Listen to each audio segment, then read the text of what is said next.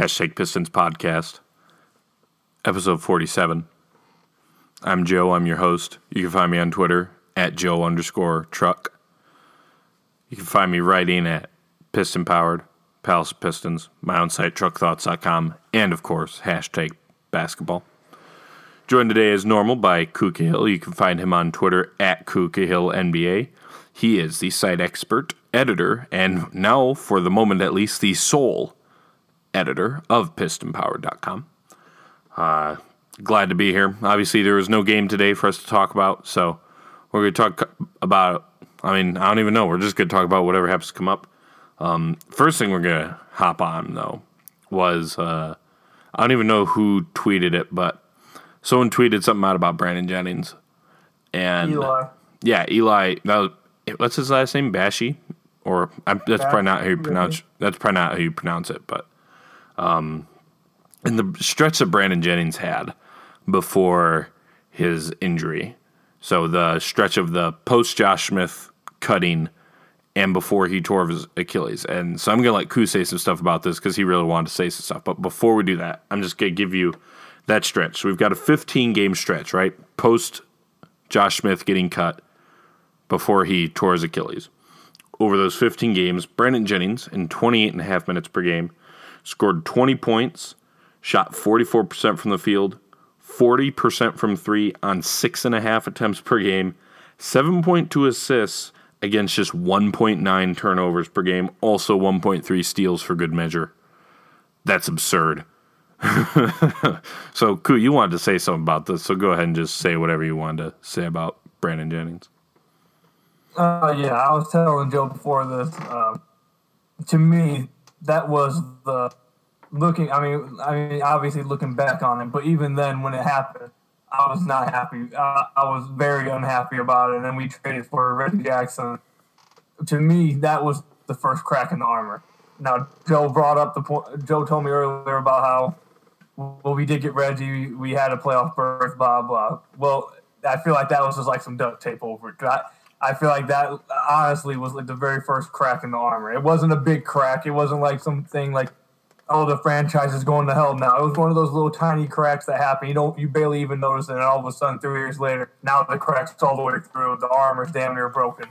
Because Brandon Jennings was playing absolutely exceptional before he went down, and he was finally looking like that point guard. I mean, if you remember, I'm sure Joe remembers this, in that offseason, Stan Van Gundy was quoted multiple times in practice, and I've read multiple articles by like Keith Langley.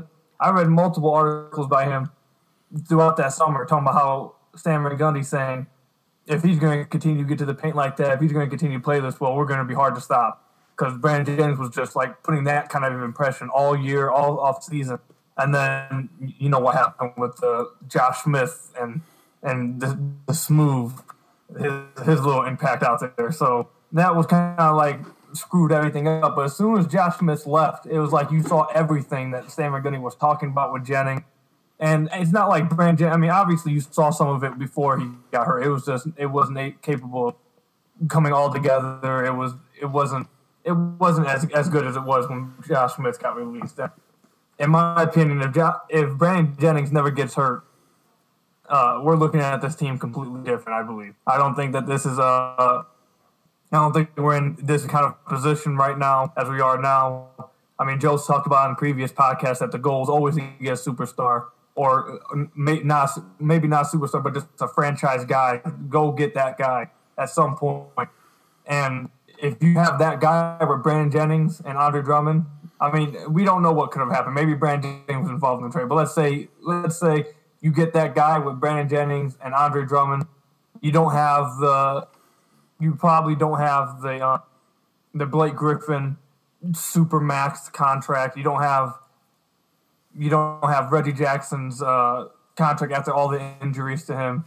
It's just so many what ifs that could have happened if Brandon Jennings doesn't get hurt, and it's one of those what ifs that I always think about, and I probably always will think about, because not only did I like Brandon Jennings, but it was sad when it happened because the Pistons were playing like extraordinary, like they were playing extremely well. I believe we went like on an 8-game win streak after that. After Josh Smith got hurt, got cut. But yeah, it's one of those what ifs I'll always think about, and I'll always think what could have been.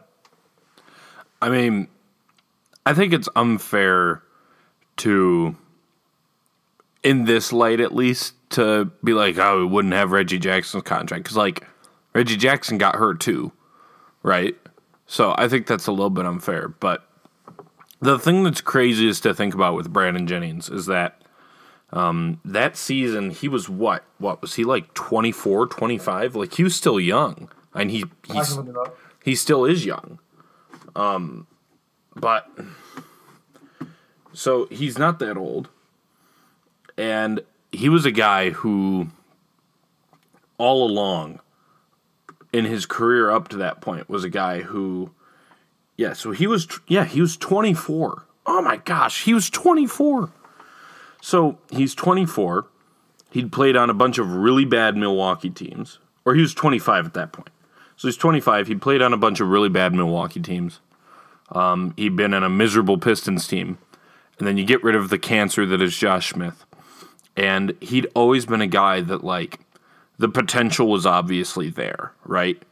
And you know, for all the jokes about him, the Milwaukee team made the playoffs a couple of times, I think, with him on the team, and he was probably their best player. But he'd been a guy that was like, the talent is obviously there. It's just a matter of whether or not he's going to put it together, you know, and become an effective player. And to really reach that potential. And finally, for that 15-game stretch, because normally you just go, okay, it's a 15-game stretch. Like, it's, you know, let's not overreact. And there is still some of that. Like, okay, it was a 15-game stretch. But, like, he'd had that kind of potential all along.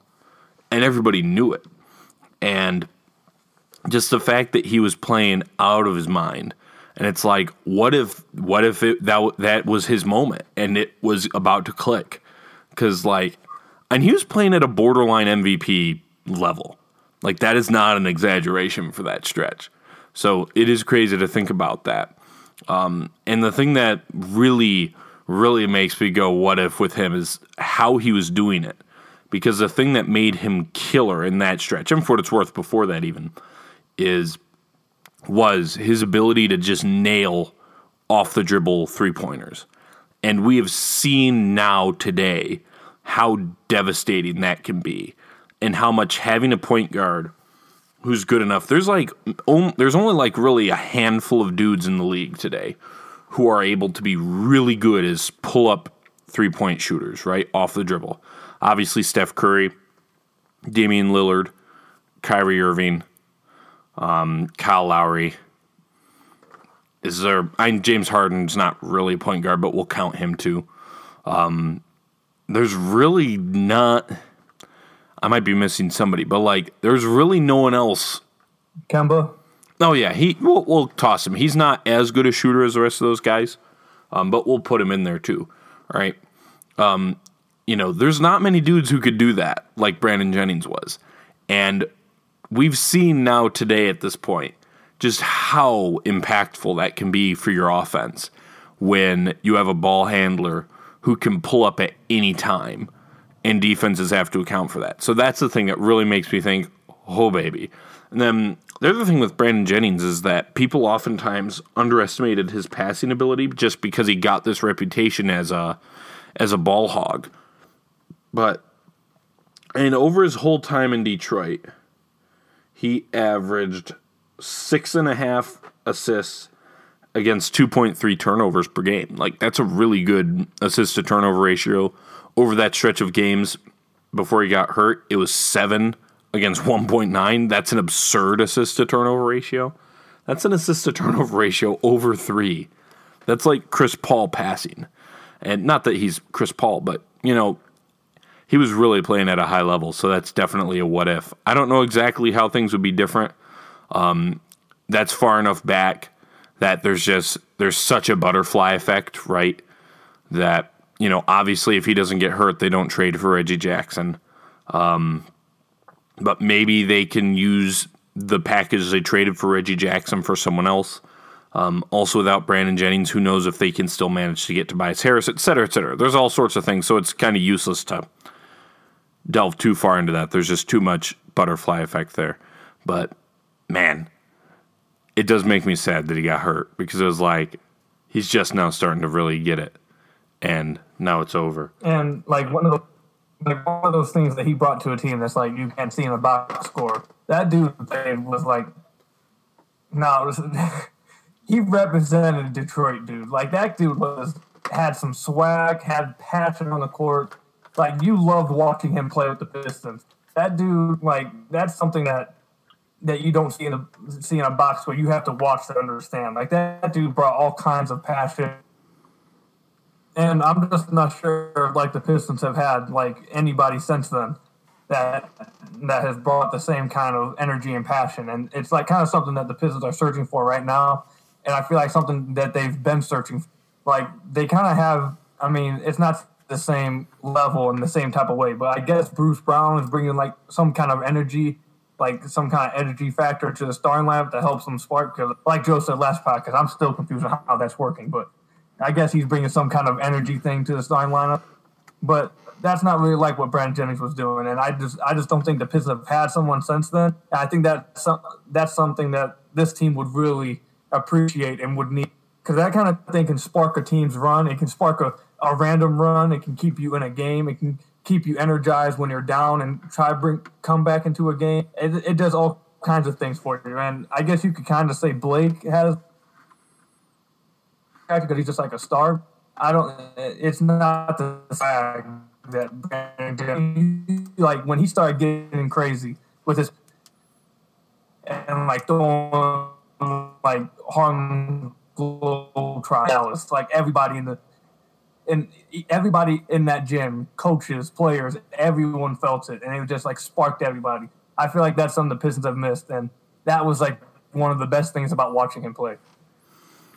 Yeah, I mean, we've talked about Brandon Jennings for a while, so I think we're going to move on to something you just brought up, which I think, since there's not a game to talk about, so the Bruce Brown is a starter thing, which, you know, let's talk about that. And so, like you said, I'm not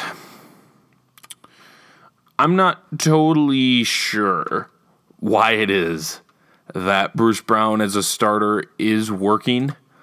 But first off is that the sample size is getting significant.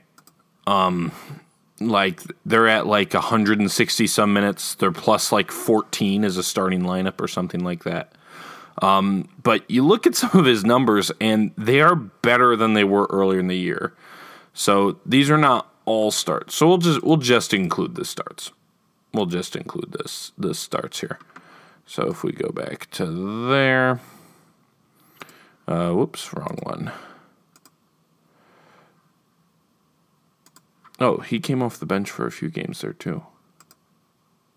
So 1, 2, 3, 4, 5, 6, 7. So we got 7 games they started, right? The first one was against Washington, I believe, after they lost to Atlanta. That's what pushed them. So, like, you look at the numbers, and his numbers are still ugly. He's shooting 32% from the field, 15% from 3. He's scoring 6 points, 2.4 assists, almost 4 rebounds, playing 27 minutes. I mean, I think probably the biggest thing that's a benefit for him is I think the biggest thing for him has to be that he just, and we've talked about this before, right, is that he moves quickly, he makes fast decisions. This is also a real strength of Reggie Bullock, but just the basic idea that he never hesitates. He's not a guy who, you know, and basically, so I guess here's probably the best way to put it, right? Blake Griffin and Reggie Jackson are both guys who like to pound the ball, go slow with everything, and, you know, sort of take their time, right? And that's been something we've talked about before, is something that the Pistons could really stand to get some improvement out of both those guys. Reggie Jackson's been better with it most of the time this season, and also Blake Griffin's improved on that the past few games, I think. But especially when you've got a couple of guys who sort of have that at such an epidemic level as those two guys tend to, and also Andre Drummond can fall into that too. It really helps to have a dude on the floor who is able to not do that at all. He's always moving fast. He's never going to stop the ball. The moment he catches the ball, he's pretty much either passing it, shooting it, or driving. Occasionally, he'll pull it out and ask for someone to come set a screen for him or something like that. But, he's always going fast. And the one thing that can be said for him is that over the stretch, he is shooting a little bit better. He's shooting a little bit better from two. He's shooting now 45% from inside the arc. He's shooting 52% at the rim, which isn't great, but it's not totally terrible. He's also getting to the rim pretty regularly.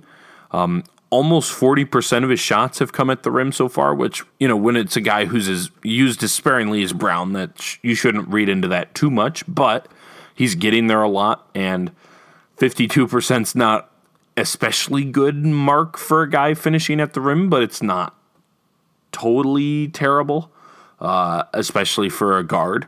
So that's one thing he's got. And the other thing that really has to be highlighted is his passing. His passing has been really effective.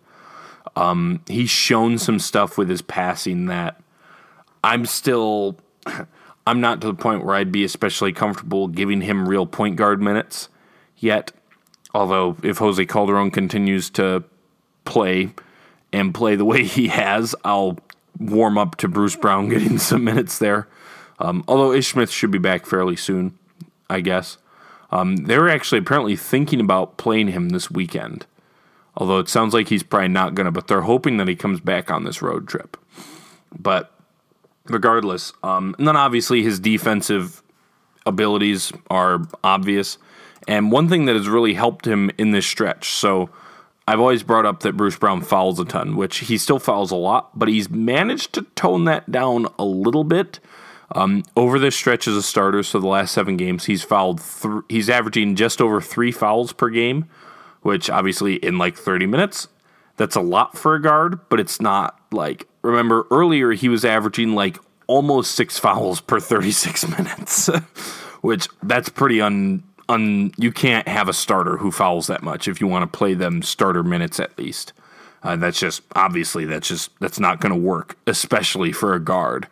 So, yeah, he's been able to tone that down a bit, and that's made his defense a lot more effective. And he's pretty much useless on offense, honestly, but he sort of gets out of the way enough by being a smart cutter, being a smart passer, and playing really hard that it's kind of worked so far. And I'm still not totally sure I buy into the idea that you can have an effective starting lineup with a guy who is that inefficient as a scorer without them being like an absolute all-world defender, which he's not there yet. And even if they're that good, like Andre Robertson, prime Tony Allen type of defender, even then, it's hard to have a guy who's that bad on offense on the floor as a starter. But who knows? Maybe he just has that it factor enough. Like you brought up when talking about Brandon Jennings, he brings a little bit of that sort of passion and energy to the floor, which, maybe that's really what it is. Lord knows there's certainly an extent to it, and this is something that I think a lot of us, blog boy types can overlook sometimes, is that there's definitely an infectious nature to guys who play balls out like that and are also really willing passers. There absolutely is that. So maybe he just kind of has that it factor so that the other guys all just kind of play better with him. And the other thing, and most importantly, is that given that the Pistons have not had a successful starting lineup all season before this, they certainly can't afford to be worried about why it's working, right? Like, there's some things where it's like, yeah, I wouldn't count on this continuing to work, but given the situation the Pistons are in with their record, they really need to start winning some games, and they haven't been able to find a starting lineup combination before this has worked. They pretty much have to go, well, I'm not sure if it's going to work long term, but we're going to ride with it until it doesn't. And that's where we're at. It's not great that that's where we're at, but it is. Koo, what are your thoughts on why Bruce Brown is working as a starter? And before I do not include me in that little blog boy thing that Joe said, because I've been on here. You guys have listened to me on here multiple times, bring up the mental aspect and this and that, confidence, all that kind of stuff. And Joe always tells me, "Oh, cool. You know, I really hate doing that kind of thing." Cool. Cool. I hate to break it to you. You are a blog boy. I understand what I am, but don't include me in the people who don't take into account energy, confidence, mental aspect of the game, all that stuff. I know that. I've argued with Joe about it on this podcast as well. But talking about Bruce Brown, I gotta tell you, I'm quite confused on how this is working. I gotta be quite honest with you. I'm sure it has something to do with energy, and that he just seeing him hustle and stuff maybe energizes everybody else more. That the fact that he can't shoot, and I mean, I gotta tell you this, and Joe. I'm sure Joe has seen this too, and I've tweeted about this multiple times for the past 2 days. It seems as if in the first quarter, Dwayne Casey says, "Okay, cool, we're going to go ahead and listen to what you said." Then it works, and then he says, "Okay, we're just going to go do it my way the rest of the way." Because the first quarter of the past 2 games, he's literally done exactly what I've said, and it's involved Bruce. And instead of just everybody standing around, Bruce has been doing quite a few pick and rolls, and it's worked out. So maybe, and we've seen the little point guard, future that he has, or the skills that everyone thinks he has in the pick and roll. He's had a couple good passes. He's finished actually better than I thought in the pick and roll. That's another crazy thing he's been doing. But I guess with Bruce in there, that all of a sudden makes Dwayne Casey want to run pick and rolls a little bit and have a little bit more motion to the offense. But maybe that's it, because 100% for sure they run a better offense. In these first quarters recently with Bruce in the starting lineup. So that has to have something to do with it. The fact that we have some sort of offense all of a sudden in the first quarter when Bruce plays. But as everyone sees, the offense just falls apart after that, so who knows. But the starting lineup, I think I have to attribute it more to just, I mean, Joe can say what he thinks about this. Maybe he disagrees, but I definitely see a different kind of offense in the past 2 first quarters with more pick and roll, more movement, more Blake just being a part of the offense, picking his spots. Like, I think that has more to do with it than just simply Bruce. Maybe Dwayne Casey has something for when Bruce is in there, all of a sudden something clicks that says, "Oh, let's learn some pick and rolls" or something. But maybe Joe sees something different. Joe, do you see something different with that? With all the pick and rolls and whatnot? No, just like the last 2 first quarters, this looked like they were running more of an offense.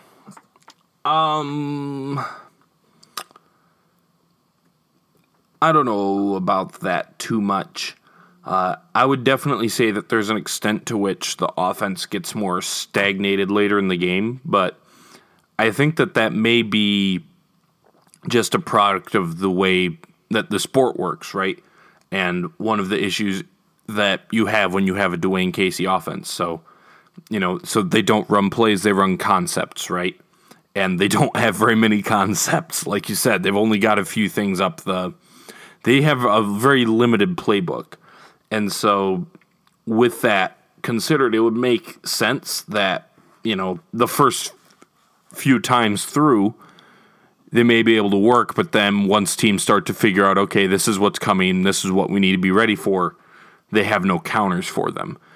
So, I don't know. I'd have to look closer and chart. I'd have to chart it, honestly, because Synergy's gone and dead, so... which is really annoying because Synergy was really helpful for exactly these kind of things. But so I'd have to chart it, honestly, and I'm not I'm not going to bother to do that. But yeah, it would it hasn't stood out in a big way to me, but it would make sense. You can go ahead and say whatever you're trying to say.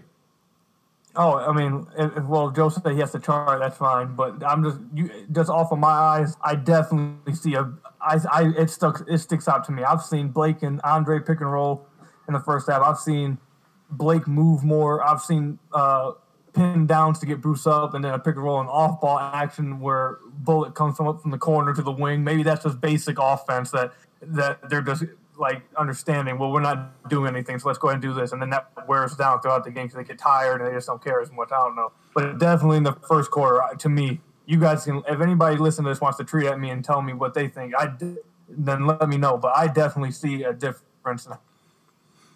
Well, I think that you actually did. I think you actually did hit on something there with the fatigue issue. I think that there are definitely some games. With Blake, it's not quite as visible as it is with Andre, for instance. Like, it's pretty easy to tell when Andre's tired. He doesn't really box people out. He just kind of pushes people and such, right? Like, he was doing that at the end of that stretch against the Spurs. He was just pushing Jakob Poeltl. He was lucky he didn't get a foul called on him. But yeah, I don't know how he didn't get foul called on for that. I saw him do it like 3 times. Yeah, which honestly, I mean, I don't mind him getting a little bit feisty with dudes like that. Like, I got no issue with it really. But and also he played like 17 straight minutes, so it's understandable that he'd be tired. But I think that definitely plays a part in it. Is that we've talked about a bunch. Blake Griffin has an absurd offensive burden on him. So it would make sense that as the game goes on, he's a little less willing to go through with all the little things that make that stuff work, and is more like, whatever, I'm just going to post up and just do my thing, I guess.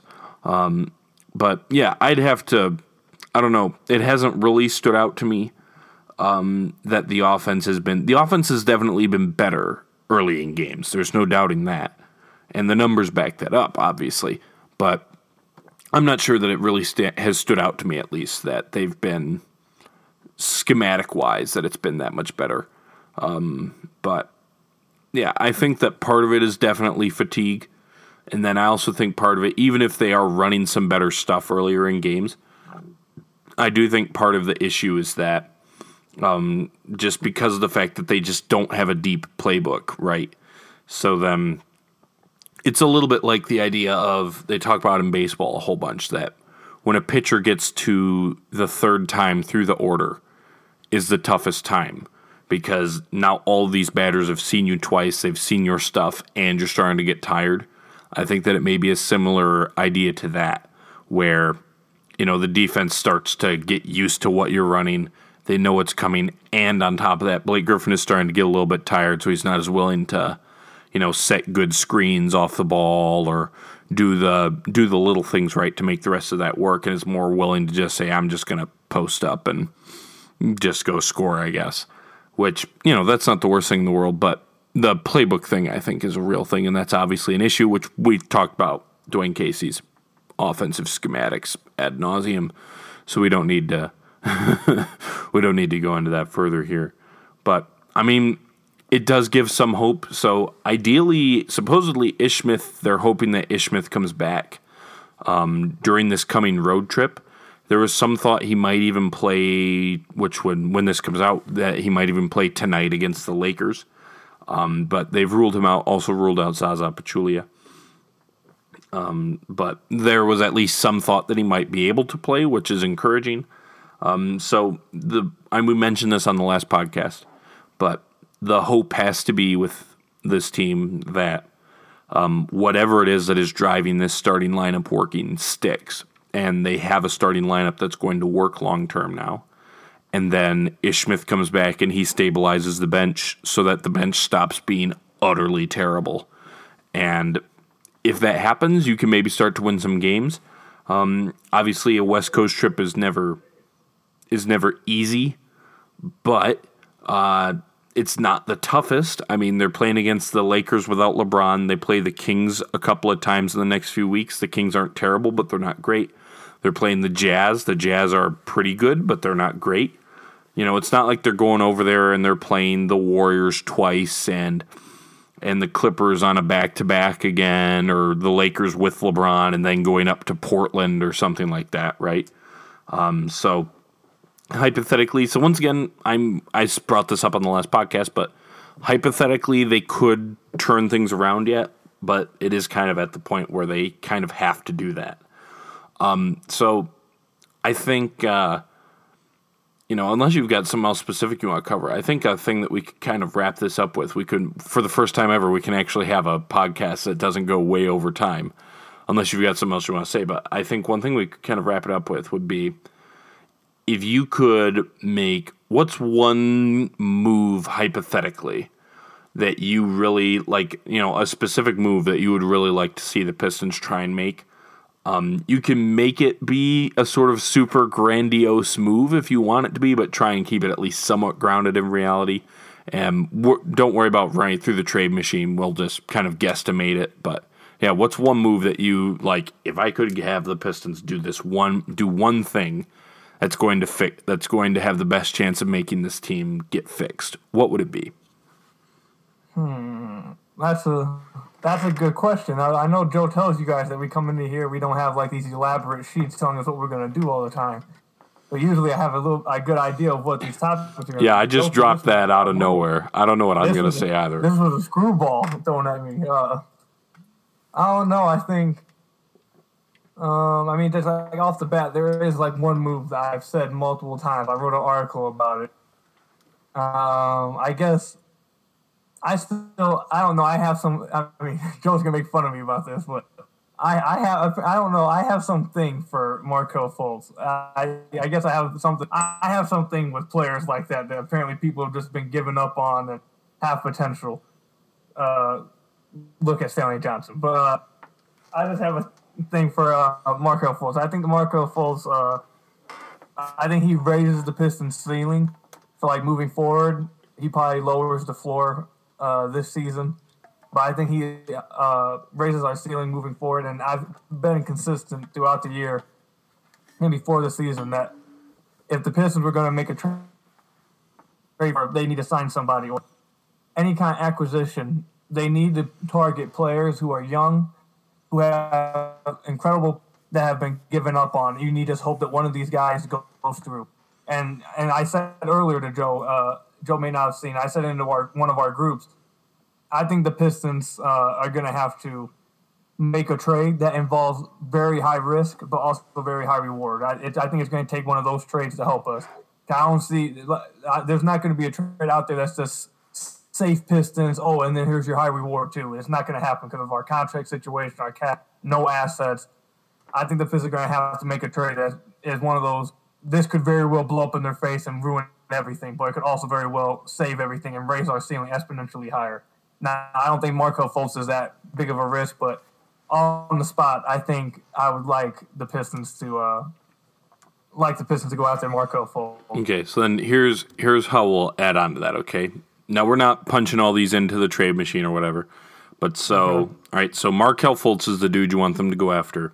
What would be the limit that you would offer? Like the absolute most, what would be the breaking point? Okay, so now I have to think about it. All right, so let's go through like obviously who's going to be capable of being traded. We're not going to trade Blake, Andre. This is purely hypothetical. You can trade whoever you want for what it's worth. And if you say some stupid trade, like you're like, well, I'm going to trade Andre Drummond for Anthony Davis. Like, okay, no, that's not going to happen.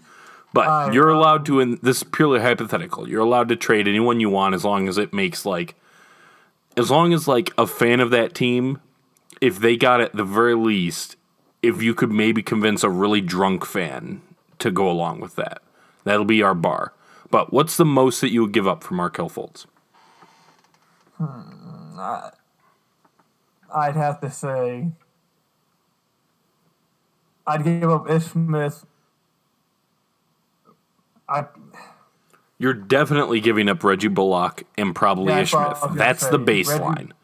Reggie Bullock is going to have to be involved, which is why the floor will probably be lower this year. But you said the most I'd give up? Yeah. Or just a very... Yep. What's the most you would give up?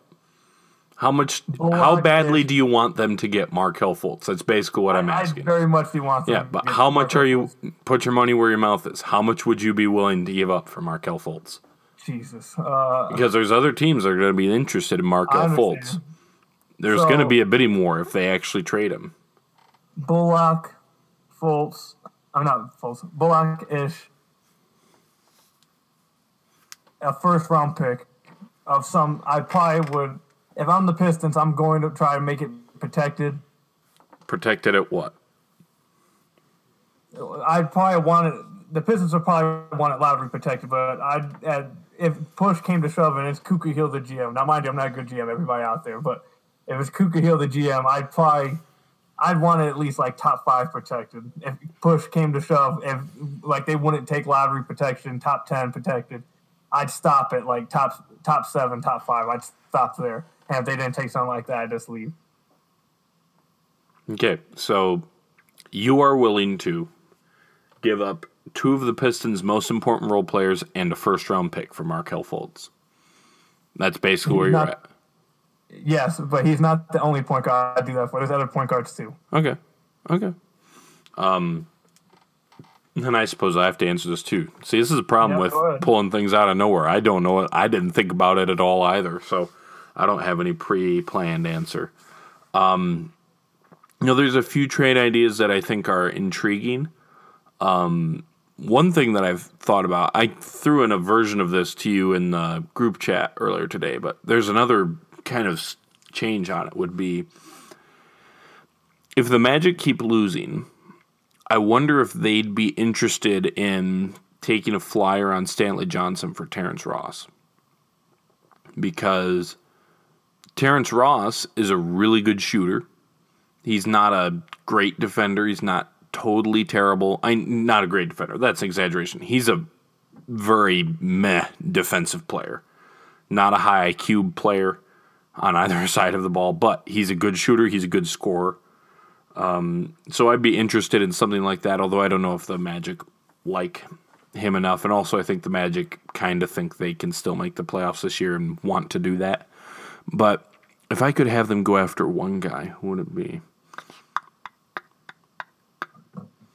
I should have thought about this before I brought it up, because now I don't know what to say. There's at least there's one person that you think of. Who? I don't know who it is. I just know that if you think about, I'm gonna be daring here. All right. Okay. We're gonna go big fish hunting. This is purely hypothetical world. Okay. Oh, if we're gonna go big fish hunting, I want another chance. I said, who's the one guy you would trade for?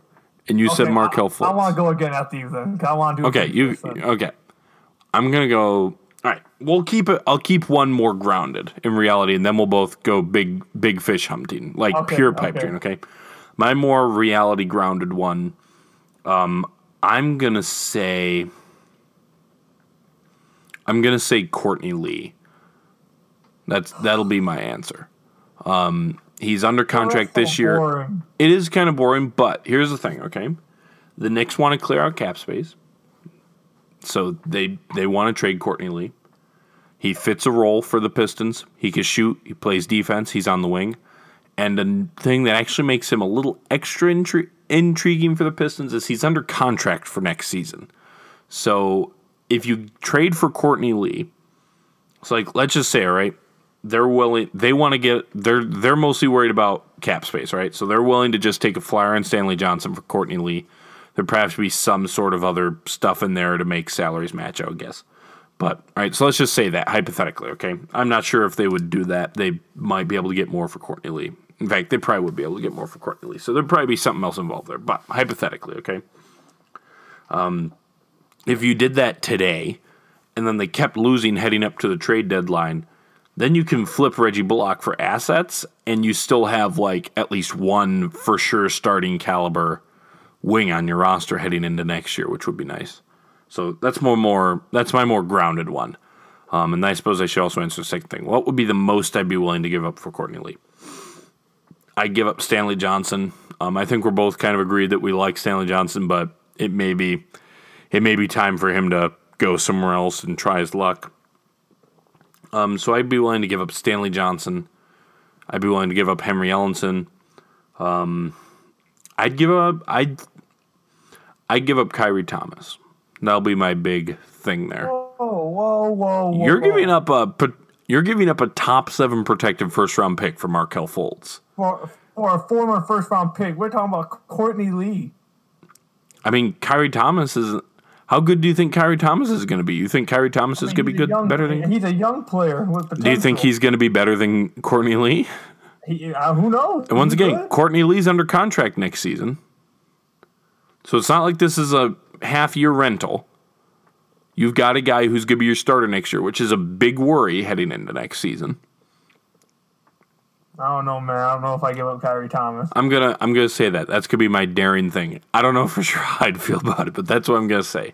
Okay. And that would be my line. I'd be willing to give up Kyrie Thomas in that deal. So it'd probably be Stanley Johnson, and then depending on if the Knicks thought anything of Henry Ellenson. I mean, because there are some executives in the league who think Henry Ellenson is still worth something. Not now. When I say something, I mean not a lot, but there are some teams that have been watching him pretty closely and are interested in him. So, if the Knicks were one of those teams, maybe you could do it for him and Stanley, and they take flyers on them. If they don't work out, then they cleared out the cap space. If they do work out, then you can keep them long-term as young guys. And then, yeah. But I'd give up Kyrie Thomas. Can I say something about that? Sure. I see a potential issue with that scenario. What? And it's not who you're giving up. The Knicks are supposed to be in the market this summer for like a star free agent. Like they're supposed to be in the. I don't think that they're going to be in position to just take flyers on young players that just may be bad. But they are okay. Here's the reason it works. Okay. Okay. So if they now this isn't necessarily even just with the Pistons. Okay, why a trade like that would make sense for them? Because on one hand, if they go big fish hunting this offseason, right? So, and let's just say, right? So they've got to pay Kristaps Porzingis this offseason. Then they also signed Kevin Durant. Okay, let's just say that happens. And so they signed Kevin Durant. They got him. So they've got Kristaps making like I don't know exactly what his max deal will be, and maybe if with all his injuries, maybe he won't even get a max deal. That'd be crazy. I'm guessing he's going to get one because if they don't give it to him, someone will. I would guess. So he'll be making like, 25, 26, 27, something like that. What? Kevin Durant's max has got to be like 35 or 36, starting at that, right? So we broke some of these numbers down earlier in the group chat because we were talking about it. But so it will be helpful to clear out Courtney Lee's cap space. So if they manage to do that, and then they've got other guys that's like, okay, we've got some guys who we can sign here because we're the Knicks and we've got Kevin Durant and whatnot. Then you can just let Stanley Johnson and Henry Ellenson walk and you just cleared out cap space. If those guys don't show up, though, then the Knicks are still going to be losing, and it's helpful to have bird rights and restricted free agent and whatnot of those guys. And then on top of even that, even if they sign Kevin Durant this offseason or whoever, whatever big name free agent, if Stanley Johnson's not that expensive, maybe Stanley Johnson's just a rotation player now on this team that's trying to win games, much like he could well end up being that on the Pistons next year. For all of our woe is me about how bad we feel about Stanley Johnson, there's a decent chance that he ends up sticking around long term, and he not in a major role. He plays 18 minutes off the bench as a defensive specialist, and that's what he is. So I think that sort of a move would make sense for them. The biggest worry here is that I wouldn't be shocked if someone would outbid that. But yeah, so there's our more grounded, somewhat thing. Okay, we're going big game hunting now, Koo. Yep, go big game hunting. Once again, don't go too crazy. Like, you gotta do something that's somewhat grounded in reality. All right. So who you hunting? No, I want to hear yours first. Okay. Here we go. All right. You ready for this? Yeah. So the Pelicans wave the white flag on Anthony Davis and trade him to the Lakers. No, stop. What? This is a real thing. This is a real thing. Anthony Davis? No. So Anthony Davis is traded to the Lakers, okay? Which is a real thing that people are talking about, okay? They wave the white flag, even if it's not to the Lakers. Maybe they don't trade him to the Lakers just as an FU. All right? But they wave the white flag. They keep losing games. It's a trading deadline. They're well out of the playoffs. They're like, look, it's done. He's told us he's not coming back. He's over with us. We're going to trade him for whatever we can get for him, okay? So they do that. You know who's going to be on the market? Who? Drew Holiday is probably going to be on the market. You know who's... That? They don't have Anthony Davis anymore. They're tanking. They're rebuilding. You know what team has constantly been rumored to really, really like Stanley Johnson? The Pelicans. So what if you give up a first-round pick, Stanley Johnson, Luke Kennard, and then you probably have to give up some salary filler. Maybe you give Reggie Jackson in this and they deal with him for a year as salary filler and whatnot. But you're giving up a first-round pick.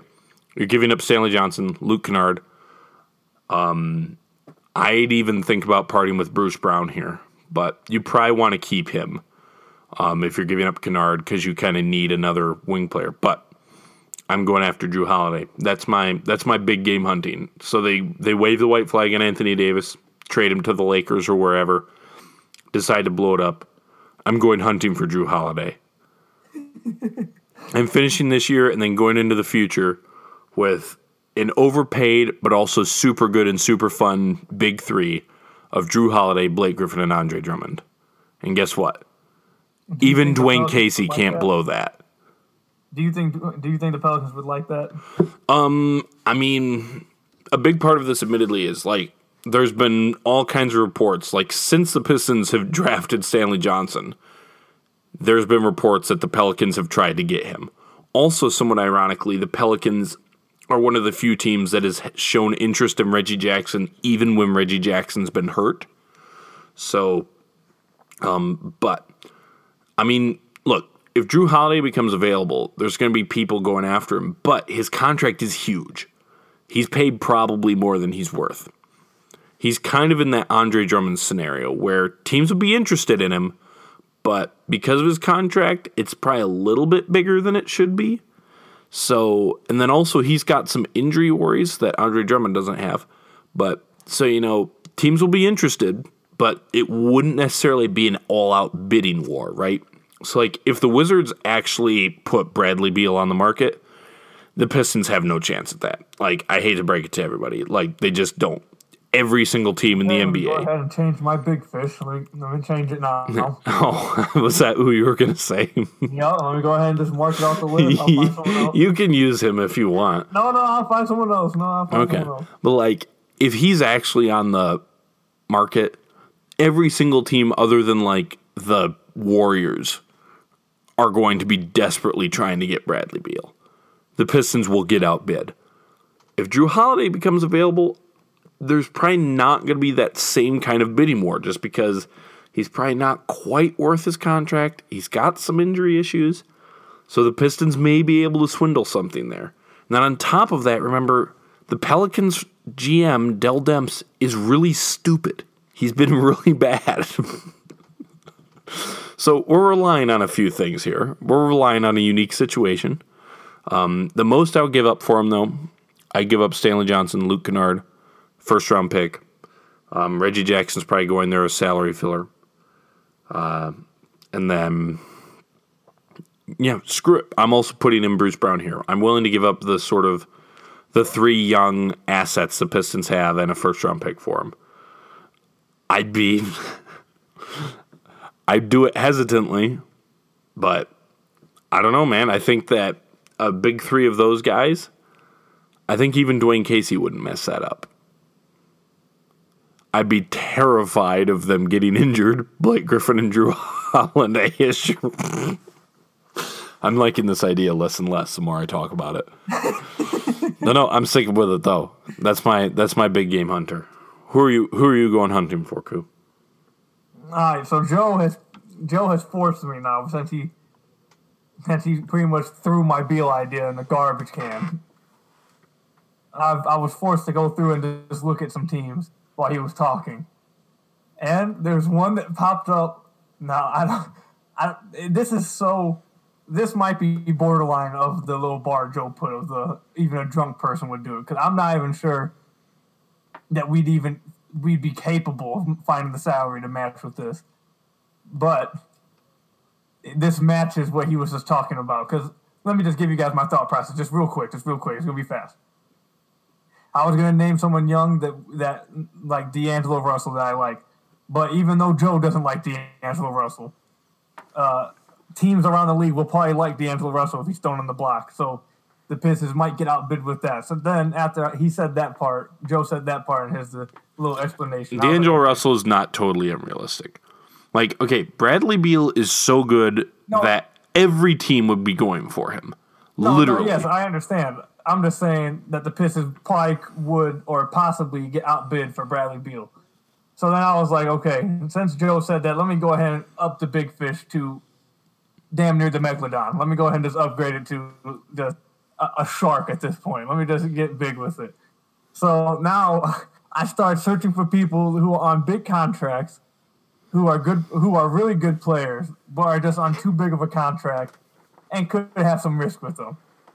There's only one person I see right here that I think not only fits a position of need for the Pistons, who's on an extraordinary contract, but is still a very good player. Joe, do you think you could guess who this is? I might be able to. Who is it, Koo? Joe, no, I want to see your guess first. I don't know. I don't know. He plays in the Western Conference. Who, Koo? Mike Conley. Oh, no.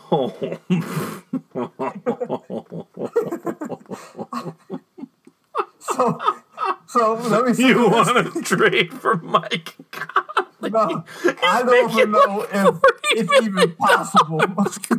If it would even have been possible for the Pistons to find salary He's to making make like that as thing much work. as Blake Griffin is. Wait, what? Yeah. Now, I just want to put this out there. I was going to say someone like D'Angelo Russell or Kemba Walker, but Joe took those ideas and threw it in the garbage can. Okay, you could say D'Angelo Russell. You could say Kemba Walker, okay? No, there's enough things around them.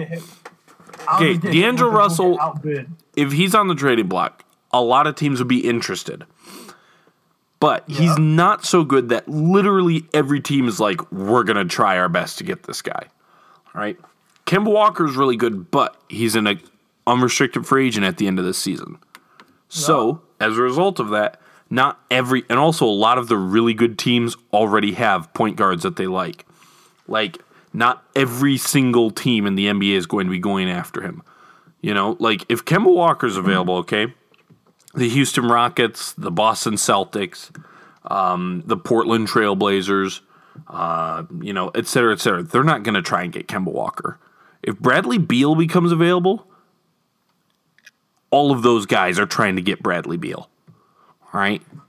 Every single team in the NBA, other than the Warriors, is trying to get Bradley Beal. That's why it's like, look at, and they're going to try hard. So if you want to say Kemba Walker, like, it's a stretch. No, I just came up with I think they else. get, okay, because Mike Conley. I was looking at Mike Conley's contract. I didn't look at it before once. I was just looking for the player. Cool. How much does he make in his last year? What'd you say? The last year of that contract, how much does he make? Oh, please. How much, Koo? How much? I don't want to say. No, say it, Koo. I'm good. No, Koo, say it. I had to close all my tabs so that you came through clear on your connection. You got to tell me how much this is. $34 million. How old will he be at that point? 32. Oh, no.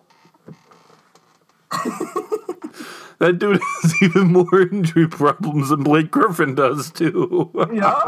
All right, so now that I looked at the contract while Joe was talking about, no, that's too much of a risk. That's too far of a risk for me to think for the Pistons to even consider. But I got another person.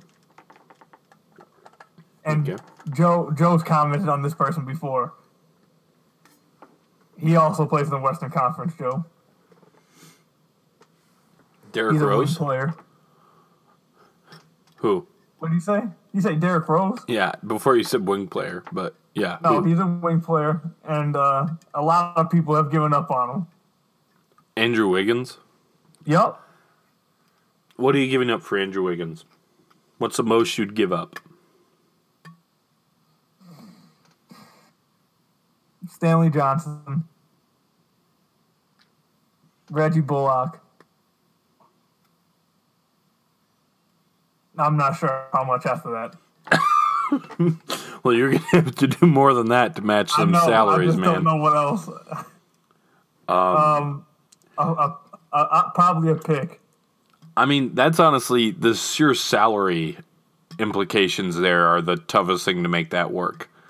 You know... You probably had to throw John Lure in. Yeah, just as filler. Now, there's a couple things here, okay? Actually, because that is an option that does actually intrigue me a bit. So thing number one to remember is that the Timberwolves are stupid. They're terrible. Well, they don't really even have... Yeah, Tibbs. maybe not. But until they hire a new GM, I'm going to assume they're still stupid. So maybe they do a stupid trade. Like, maybe they just be like, oh, yeah, we can use John Lure. Yeah, that'll be great. We'll play him next. We'll start him. You know, we'll start him next to Karl-Anthony Towns or something. I don't know.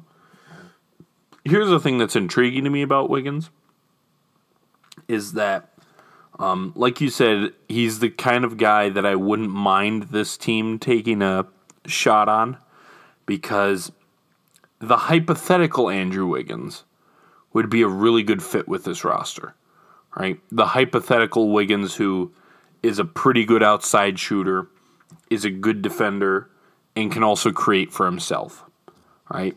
That's a good fit for this team.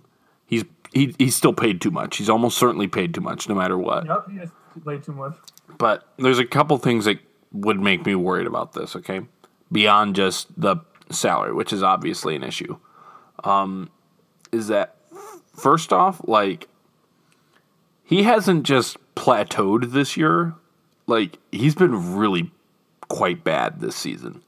Like, there's no way around that. Like, last season, and in particular, like, his second season, okay, if you think back to then, a lot of people were like, you know, there's some pretty disturbing trends about his game. He doesn't really pass. He's not defending that well. It's like, you know, he's still scoring, like, 23, 24 points per game. I don't remember exactly what it was, but it's like, you know, he's scoring, like, 23, 24 points per game pretty efficiently, and he's having to create almost all of his own offense. And, like, playing next to Karl-Anthony Towns makes everyone better just because he gives so much spacing. But, you know, it's like, you know, for all these knocks on him, like, he's pretty good already, right? He's been pretty bad this season, and that would worry me. Like, if he was still the exact same player, right, that he was in his second season, for instance, and it's like, and people are like, yeah, he's not really putting it together, still not a really a very good defender, still doesn't really pass, still can disappear for parts of games, etc., then I'd be a little bit like, yeah, you know, not great. I don't love it, but this may be the kind of risk that this Pistons team has to make if they want to become a, you know, any sort of a real contender. Then there's a second thing that would worry me about this. If you trade for Andrew Wiggins, Reggie Jackson is your starting point guard. You have no money to pay a new starting point guard this offseason, even if you dump Reggie Jackson. And when Reggie Jackson's contract is over, you now have like a veteran minimum or something like that starting at point guard for you. And I'm not sure that this is a world that I want to live in, if I'm being honest. So, Wiggins, I guess here's the best way to put it, okay? In a vacuum, Wiggins is a guy that intrigues me. And if I was, even just as the Pistons, in a vacuum, his fit on the court and some other things, I don't mind the idea of him. But his contract combined with the Pistons already being in salary cap hell makes it tough. And the fact that this season, it is not an overstatement to say that he's just not been good. And, like, you know, it's sort of basically the idea of, you know, a similar thing with what I said about Drew Holiday, or honestly, even with your Mike Conley thing, okay? Is that the Pistons may be in a situation where they're going to be in cap hell anyways, so we can swallow the idea of we're going to overpay this guy, but he's a really good player. He's going to make this team better. You can't pay that much money to a guy who's like, he may not even be good, you know? Like, you can't have that. So I'd be worried about it. There's one other trade idea that I want to toss out there, right? Just as a hypothetical. I wouldn't love this, but something that I've thought about, and I actually wouldn't be surprised if this could get a little traction. So the Boston Celtics have been a little disappointing this year, right? No. Okay, what? What do you think I'm going to say? Are you saying Jaylen Brown? No, not Jaylen Brown. No way. Okay. So the Boston Celtics have been a little disappointing this season. What if the Celtics are starting to think, Al Horford's a lot older than the rest of our core. He's having some injury issues. He's paid a little bit more than we'd like. And you know what? We've consistently had a big issue with interior presence. And they start to look at Andre Drummond and they go, Andre Drummond's younger, more closer to the age of the rest of our core. He's super durable. And he would definitively eliminate their issues with size and athleticism on the inside. And I actually ran this through the trade machine earlier today, actually, just because I was curious. You could do a straight swap of Andre Drummond for Al Horford. I wouldn't love that, but Al Horford would be a pretty good fit next to Blake Griffin, wouldn't he? No, Joe. I mean, he would. No. He can shoot. He can pass. No. Does all the little things right on No, defense. we're not trading our high IQ defender. Here's really what we're doing. Okay, look, no. You stop a sec. No, you stop here a sec. Okay, from the Andre Drummond fan. You stop a second here. Okay, I am the biggest Andre Drummond stan that is in existence. Okay, so crazy. But here's the thing, right? We know that there are a lot of people who listen to this show and a lot of people who follow the Pistons who think that the Pistons should trade Andre Drummond. I don't know if this front office thinks that they should trade Andre Drummond or not. They may be thinking, we need to trade Andre Drummond.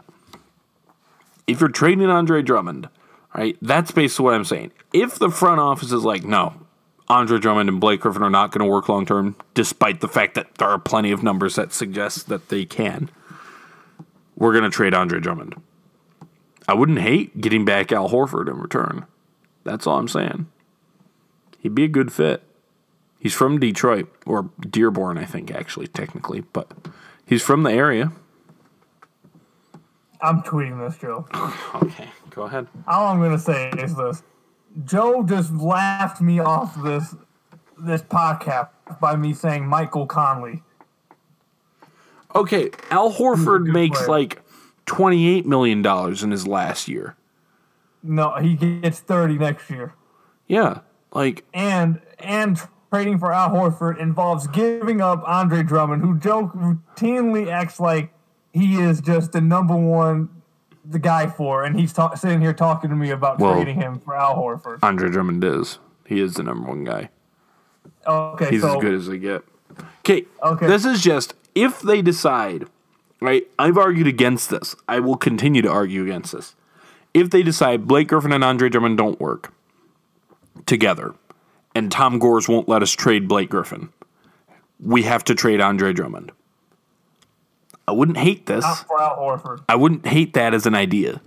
Nope. If they've already surrendered themselves to it. And what else would you rather get back, right? Hypothetical, right? The front office has decided. The front office has decided. Yeah, but he'll also be on the last year of his contract next year, won't he? So but then by the end of next year, after his contract expires, let's just assume that we get someone to want to play for Detroit. And when I say someone, not even a star, just why not keep Al Horford? What? Why not keep Al Horford? He'll be 34. I mean, I'm not saying pay him $30 million a year anymore, but no, he can go. No, at his game should keep aging just fine. He's not going to be that good at 34. Yeah, well, yeah. I mean, there's no players that are good at 34, honestly. Yeah, so they're all bad. Bring him back. They're all bad by that point. There's not. Griffin will be 32. There's never been an instance of a player being still good at 34, especially a not player. Al Horford. Why not? Al Horford's got as good a shot as anybody. His game should age fine. Joe, how about this? I'm going to record this podcast onto my phone. I'm going to keep it around so when he is 34 and Al Horford isn't that good anymore, I'll play it. Al Horford will still be good when he's 34. So you're advocating for the Pistons to then pay Al Horford once he gets off his contract at 33. I'm not saying pay him big money. Like, I don't want to pay him $30 million, but like, I don't think anyone's going to try and pay him like $30 million. What are you talking about? I don't know how much he'd be worth. It depends on where he's at. But like, I'm just saying, why can't you keep Al Horford? All right, so for this argument, we're just not bringing back Al Horford because he's not going to be good. So we're just not going to bring him back. Okay, here we go, Koo. All right.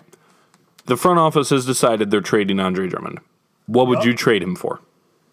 Someone that's not Al Horford. Like who? Give us some specifics here. You don't get to make fun of me and not give up some specifics. I don't. First of all, Joe, you threw a screwball at me off the bat. I had to come up with names like Mike. I've had to come up with names too. I didn't think about any of this beforehand. But Joe, you just admittedly said that earlier in the day you put this into the trade machine. I mean, I've put this into the group chat too, so I know you've seen this before. What? I know you've seen this before because I've talked about it in the group chat a couple of times. This idea. Not the idea of trading Andre. Yeah, I have. I've put it in the group chat before. You've seen this, Koo. Koo, you can't play innocent You've been here. the strongest one against doing it. I am. I'm as staunchly against trading Andre Drummond as anybody. I will argue against it to the day that they get rid of Andre Drummond. I will argue against doing it. If they are going to trade him, though, they've decided that is the move they're going to make. I don't think... why on earth would they do that? But okay, so you asked me to name a player. I don't know what teams would want him. Okay, try and give me something that makes even a little bit of sense. Because Boston makes at least a little bit of sense. Give me an idea. Because guess what? It's not that easy to find a team that makes sense. Let me find a phone. Let me get my phone and find a team. The only other really good option, if they decide to trade Andre, is if the Lakers are convinced they're going to miss him free agency this offseason. Or if you just fast forward to the offseason, they do swing and miss him free agency. Then the Lakers can be an option.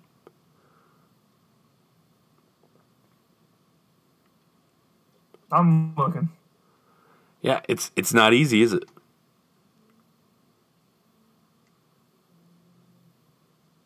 Maybe the Magic. Nikola Vucevic is going to be a free agent soon, I think. So maybe you could trade him there. I don't know. You know what, Joe? I'll let you win this argument. Okay, so I'm making this abundantly clear. I don't want to trade Andre Drummond. No. I think they should keep him. I'm saying for all those people out there who be like, Andre Drummond is the problem. I don't pay attention to actual numbers or watch games. He doesn't play hard. Okay, if you're one of those people and you think Andre Drummond is the issue, first off, I don't know what to say to you. If you think Andre Drummond is the problem with this team. I never said... I know, I'm saying two people listening, if you're one of those people, okay? Oh. But if the front office thinks that, I think that's about as good an option as you're getting. I'll tell you this much, and I'll tell this to everybody out there will listen. If the Pistons decide to trade Andre Drummond and we get Al Horford in return for Andre Drummond, that little tweet that everyone was talking about, Koo finding a new team, let's ban him. What's wrong with Al Horford? You'll ban me from Pistons. What's wrong with Al Horford? Joe, Al Horford's good. For Al Horford. Al Horford's really good. He's going to be 34 next year on an expiring deal, getting paid $30 Yeah, and then you can retool. It's perfect. Okay. Whatever. I don't know. We're going with this. We're running with this scenario. Al Horford gets traded here. Next year, he's 34. What else are you trading Andre Drummond for? What? What else are you trading Andre Drummond for? You're not getting Kemba Walker for him. I don't know what else I'm You're not getting CJ McCollum for him. I don't want to trade him either. What are you getting for him? If you gave me a little bit more time to look through people, I could find somebody. You wouldn't find anything better than Al Horford. I could find someone that fits us better. No, you won't. Joe, with the cap space to retool, who are we getting? I don't know. Whoever. Nobody. We're not getting nobody from here. Once again, this is a straight swap. They're not giving up any draft picks. Exactly. No one will come here. And then Blake's also a year older by the time you want to play. You want to reach. But Al Horford helps you win now. So this year, next year, Al Horford helps you win still. Doesn't. Okay, Joe. Does Al Horford fix Dwayne Casey? I mean, he'd help. No. How much would he help, Joe? He'd help more than because here's the thing. Okay, we love Andre Drummond here, right? Andre Drummond is not good enough or a high basketball IQ guy enough to just make it work through bad coaching, all right? You've talked about how Blake Griffin basically makes his own offense, right? You said that one of the benefits of Bruce Brown is that he's such a high IQ player that he just makes his own damn offense because Dwayne Casey won't. You know who else is kind of like that? Al Horford. No, Joe. Whip smart. Joe. Great passer. Joe, really the good Pistons shooter. will still miss the playoffs this year or be a low seed with Al Horford. Who are you trading Andre Drummond for that they're even going to still make the playoffs and have a good shot at doing it next year? So you get a year, so you can try and salvage the season this year with a guy who theoretically fits better with Blake. You get next season with it too. I don't think he saves Then, this season. if it doesn't work, you you can retool the team. Totally. I don't think it helps either of those instances. So, if you're trading Andre Drummond, I think that's your best option. I don't want to trade Andre Drummond. I want to build a team around Andre Drummond and Blake Griffin. I think you can do it. Vucevic. You'd trade him for Nikola Vucevic. How long is Vucevic expiring at the end of this season? Or does he have one more year? He's expiring.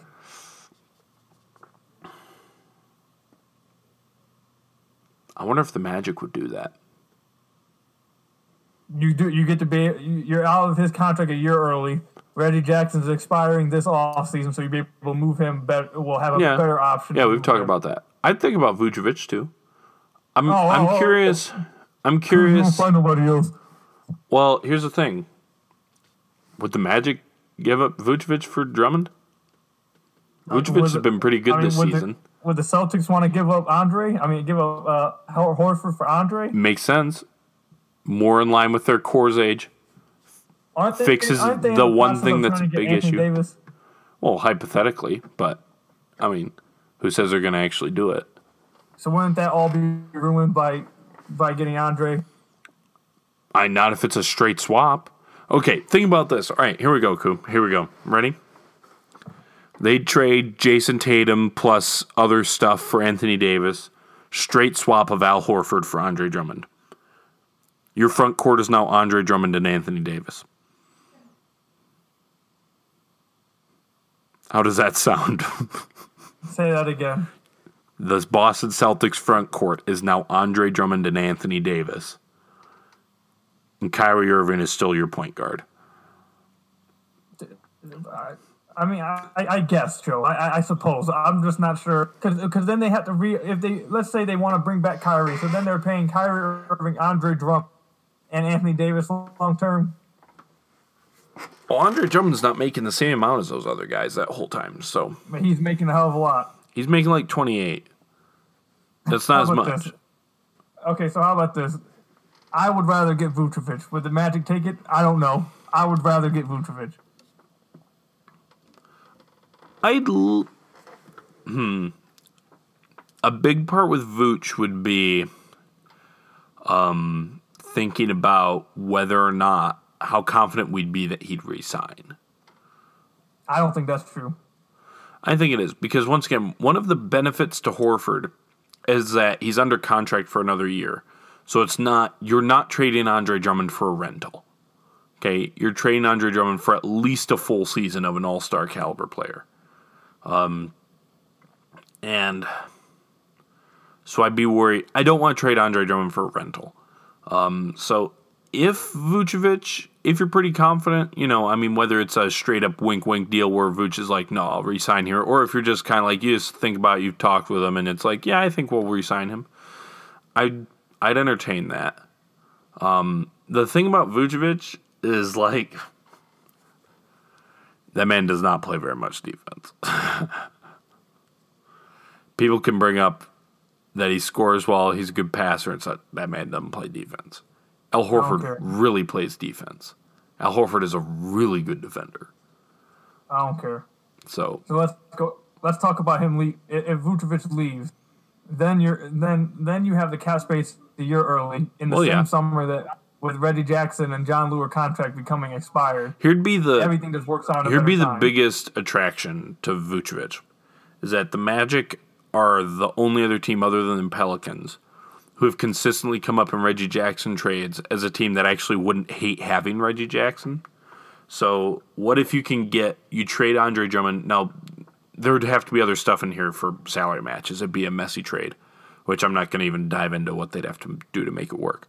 But if you trade Drummond for Vucevic and you also get the Magic to take Reggie Jackson in this trade, then if you get DJ Augustine back or a starting point guard or something like that, then I'd maybe start to think about it. Because then if he leaves, you can do a really hard reset on the roster this offseason. Like they'd legitimately have cap space this offseason. I'd be hesitant to trade Andre Drummond for a straight up rental. I'd be worried about that. Well, Joe thinks that way. I'd rather trade him for a rental. It speeds up the retooling phase a year early, and Blake's not going to be a year. Here's the thing, okay? You must not think Al Horford is good. Al Horford is really good. I think if you get Al Horford now, and let's say he expires this year and next year, you don't think Al Horford's going to be good next year, next season? No, he's not going to be good. That's not what I'm saying. He could very well still be good, but at 34 years old, I'm not going to take the bet on it. First of all, second of all, when he why not? What are you worried about his age? His game is like. When people get older, they get worse. That's what happens. But he's going to be fine. His game is perfect for age. You do not know that. He's a great shooter or a great passer. He's a big man who can shoot and pass.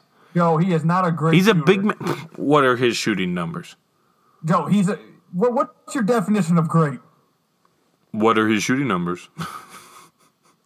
Let me go get him. I remember that he's not just a three-point shooter. He's a really good mid-range shooter, too. The man can shoot.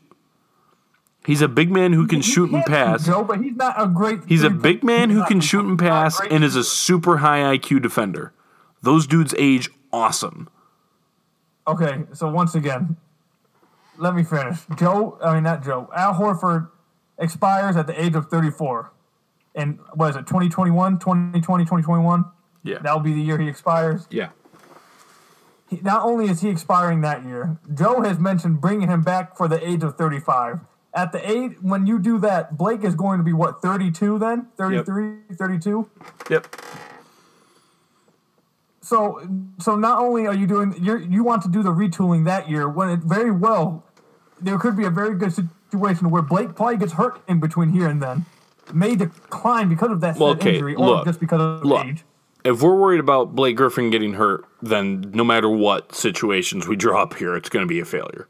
Okay, let's be abundantly clear about this. If Blake Griffin gets hurt, it's over. But Joe, you have to take that in consideration.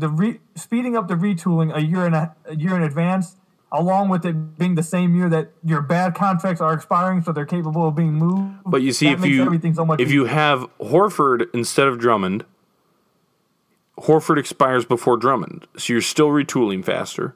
But you're also not risking trading Andre Drummond for a rental. You're guaranteed one full year. You give yourself the chance that Blake Griffin stays healthy another season, and you can give yourself a chance to retool sooner, get some cap space sooner and such, while getting a guy who hypothetically fits better with Blake to give Blake a year in his prime to try and do something still.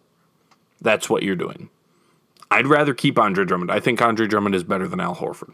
I will go to the grave with that. But if you're trading Andre Drummond, I think Al Horford is about as good as you get. All right, so... And it's also, admittedly, it's a trade that kind of intrigues me because I'd be super interested to see what Andre Drummond would do with Brad Stevens as his coach. Yep. And here we go. Now we get to the root. Of it. Here we go. I know that's not all. I'm not shipping him off. I thought about it, but I'm not trying to ship him off to the Spurs. Like if he played for frickin' Greg Popovich, he'd be incredible. But I would be intrigued by how that would go. And I'd be intrigued to see Al Horford and Blake Griffin play together because they're both super high IQ guys. Both guys can shoot. Both guys can pass.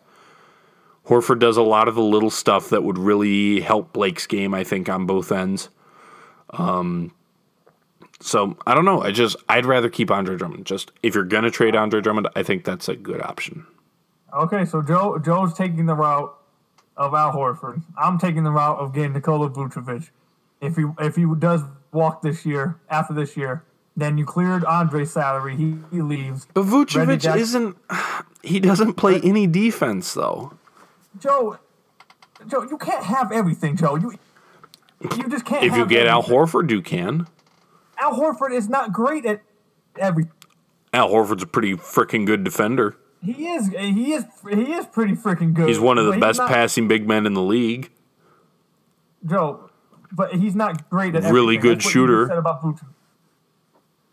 Yeah, but when you're a big man, when you're a center, and in particular one playing next to Blake Griffin, being a bad defender is an issue. Okay. This isn't, Horford's not a number one scoring option. This is like, because guess what? You don't need a number one scoring option. You have Blake Griffin. I'm still taking Nikola Vucevic. It speeds up the retooling process. You just hate Al Horford because you're one of these dudes. I like Al All Horford. you do is you look in the box score and you go, how many points did you score? No, I wanted Al Horford here when what's it called? You just look in the box score and you go, how many points did he score? Al Horford only scores 13 points per game, so he can't be good. I've gotten too many arguments about how good Al Horford is with my friends. Barber shop talk. Joe, he's going to be 34 years old. I'm not worried about how old he's going to be. He's going to be good when he's old.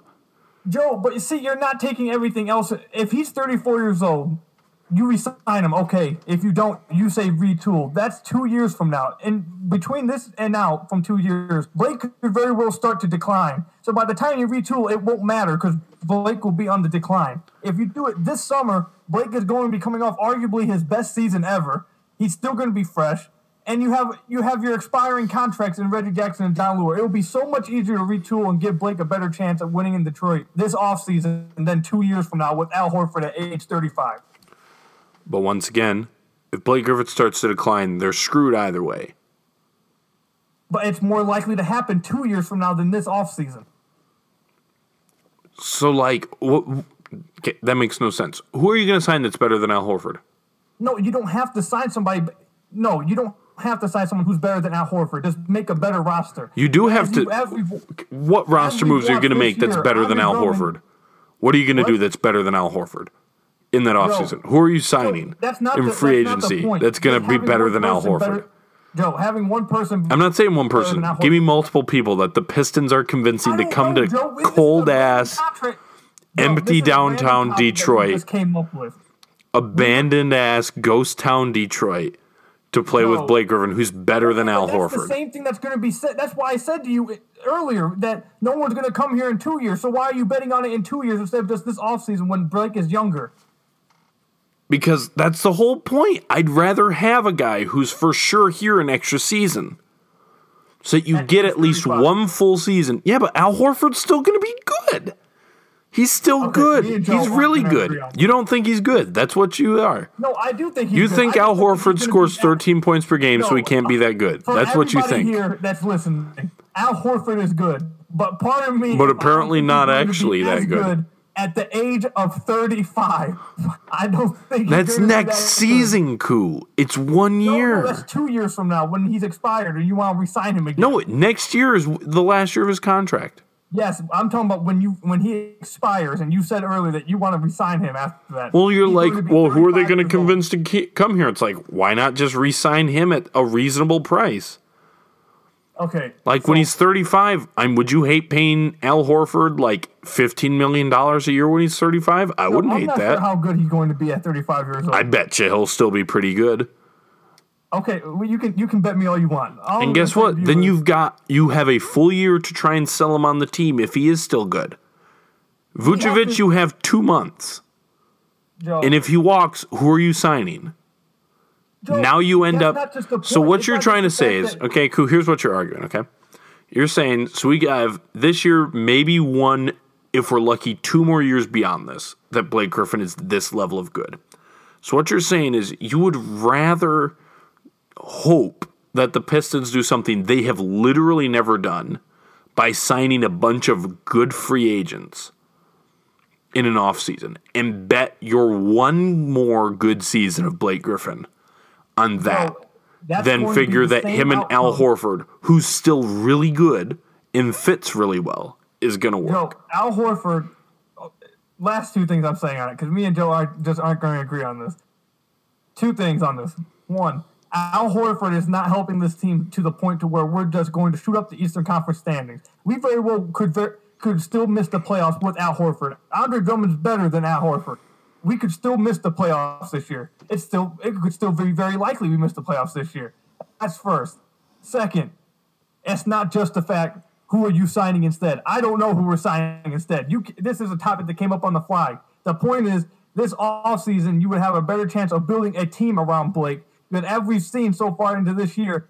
Blake and Andre, as good as they are on the court, the rest of the team is ass. So if you build a better team around Blake, just get better players, better shooters around him, just get better players, then you can ship off Reggie this offseason because his contract is All right, expiring. so some better shooters. Too. Some better shooters. Who's a good shooter? Koo? Can you name me someone who plays center that's a good shooter? Okay, you know Oh, what? hey, look at that. so It's Al Horford. I got your answer. It's Al Horford right here. I have your answer. Who's that? I have your answer. Joe brought this topic off. Now wants to have answers. On the next podcast, we'll answer all these questions. I'm going to get all kinds of play. I'm going to look at all the free agents heading into this. Al offseason, Horford all can the shoot, firings Koo? that we could trade for. Al Horford can shoot. All of it. Al Horford can shoot, Koo. Joe, okay, we're bringing this back next. You've got some more shooters. I'll come back with answers. People love Al Horford. Joe, That's gonna help Al you try and get a Horford's role fine, player but or at two. age of 35, I'm not. Joe, you need to with Blake Griffin here. You need to capitalize as soon as possible. Not 2 years from now. Al Horford is winning you games now. What is wrong with this you? Team, we're still not good with Al Horford. You put Al Horford on this team, we're still not good. Who are you getting team that's around him going is to still be garbage. better than Al Horford, though? The team is still garbage with Al Horford here. They might be less garbage. He's a better Hey, fit. that's not He's good a enough. cleaner fit. That's not good enough. He's a cleaner fit. And you're not gonna convince me that we get better with Al Horford here. He's a cleaner fit. You're not gonna convince me that either. I'm not going to convince myself we of can that. still miss the playoffs with Al Horford because the team is trash. But you have next year to try and make it work still. I once again, you can bet on Al Horford at age 34 all you want. I don't care. I'm going to. I'll bet I'm signing better teammates for Blake, getting a better starting point guard, trading Reggie in their contracts this offseason, and just retool this offseason. Then bet on 34-year-old Al Horford with the same roster. So you think that you would rather try and get the Pistons to first off you're make a new roster. first off you're unloading Reggie Jackson and you're assuming This you're offseason, you're yeah. doing that for nothing, which good luck with that. Which we're gonna do either way, Joe. It doesn't. Yeah, so somehow you're gonna convince someone to take Reggie Jackson. Joe, no, Joe. Okay, so you trade away Reggie Jackson. We're doing that either way. You're including all right. So you're trading Bruce Brown to get rid of Reggie Jackson. Okay. Joe, So you've done that. No, Joe's pulling a slick So one. now you need to sign. No All right, matter so what. you trade Reggie Jackson, and you're giving up Bruce Brown to get rid of him. No, that's not true. You probably have money to keep Reggie Bullock now. So you now need to sign a new starting point guard, a new starting shooting guard, and a new starting center to the team that has literally never made a successful free agent signing in their entire lives. Joe, first of all, Cool. When was the last time the Pistons made a free agent signing that was really good? No, wait. So because the Pistons' history in the past couple years with different management failed on some free agent signings. That means we just Not the shouldn't past try few free years, agents no more? Koo. Not just the past few years. Tell me when the so we last just time shouldn't try Detroit free signed agency a no more. basketball player in free So we agency just that was shouldn't really we just shouldn't successful. sign free agents. You shouldn't count on making free agency the way you build a team Joe, in Detroit. so No one against wants to this, play Joe, in Detroit, Koo. No one goes to Okay, so games. against It's this- so cold. against this There's nothing in idea- Detroit. So against this idea, Joe would rather take Al Horford because apparently Al Yes. Horford's so much better to where Yes. he's going to make it so much better with the exact same roster we have right now that we're going to Yes. capitalize on Blake's prime Yes. with Al Horford so much more Yes. with the exact same roster. I would rather bet another year of Blake You're right. Griffin's You're prime right. This roster is on not Al really anything Horford with Al still Horford. being good next year than No. that they're going to make a Exactly bunch of Horford. really good free agent signings. We will lose just as much with Al Horford with the same roster. Well, I suppose there is a plus Swapping Andre side. Drummond with Al Horford The with this only roster. argument to your side is that the Pistons should basically give up on Blake Griffin and just assume they're going to lose the rest of their games anyways. What are you talking about? And then they can get good draft picks, and Blake Griffin will keep a few butts in seats because he's awesome. That'll be it. What are you talking about? I don't know. You're the one who's saying it. No, that's not what I'm saying. Don't try to confuse. It's pretty much what you're saying. I've been very clear with what I'm saying. No, Joe you're wants not. to get Al Horford and then start the retooling process if necessary. Apparently, if necessary, because apparently this roster just may be good enough with Al Horford to win some games, which is just false. This roster will still lose games with Al Horford. We should start the retooling process in 2 years when Blake's 2 years older. Al Horford's 35. Instead of starting the retooling process. But if you retool next summer, what are you going to do that's going to... If you retool this next summer, what are you going to do then that is better than Al Not next Horford? summer, this summer literally coming up. Yeah, what are you doing that is better than Al Horford? Joe, no, see, you keep framing the question like, no, see, you're setting it up for a failure. It's not the fact of getting someone better than Al Horford. It's That's about being a exactly better what it is. roster. That's what I mean. Al Horford, this roster is What still guys... All right, so Al Horford costs, what, $30 million? You have $30 million to get You still- however you many still guys need you a good want. team. However many guys you want that are going to end up being better than Al Horford. Who are you getting? They don't have to be better than Al Horford to No, be a better altogether. team. Joe. Altogether, all right? So you have $30 million. No, I told you I'd come with the answers for all of them. You have next $30 podcast. million to fill 3 roster spots. You need a starting point guard, a starting center, and a starting wing. Joe, One of your wing No, spots. see, Joe's throwing in extra questions. If it's such a big deal for okay, let's say Joe's right. It's going to be such a big deal for the Pistons to find a starting point guard with $30 million. It's just And a it's just starting center. impossible. You It need a just starting won't point happen. guard and a starting center and Okay. a starting wing player. Okay. You need so 3 it's gonna be so starting hard spots do to that. fill Then in you with can just $30 keep million. Reggie. You can just keep Reggie at that point if it's such a big deal. Heading into his final year, then everything will be off the books the next year if it's going to be such a big problem. Okay, so now you have $30 million for 2 You still roster would have spots. $30 million to put around Reggie and Blake then. Okay, Then so you just what- need a wing and a center and pieces on the bench. Okay, so what wing and what center are you signing? They're going to end up being better than Al Horford.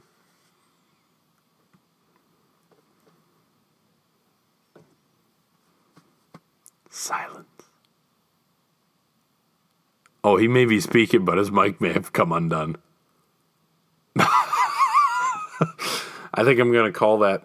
It's my podcast. We all know who won this argument, anyways. Make sure that you subscribe to the podcast wherever you listen.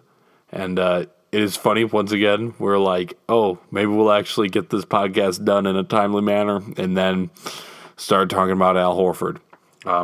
Sam, Kukiel doesn't think Al Horford's good because he doesn't score enough. Because Kukiel is an ignorant basketball fan. So stay beautiful, everybody, and go Pistons.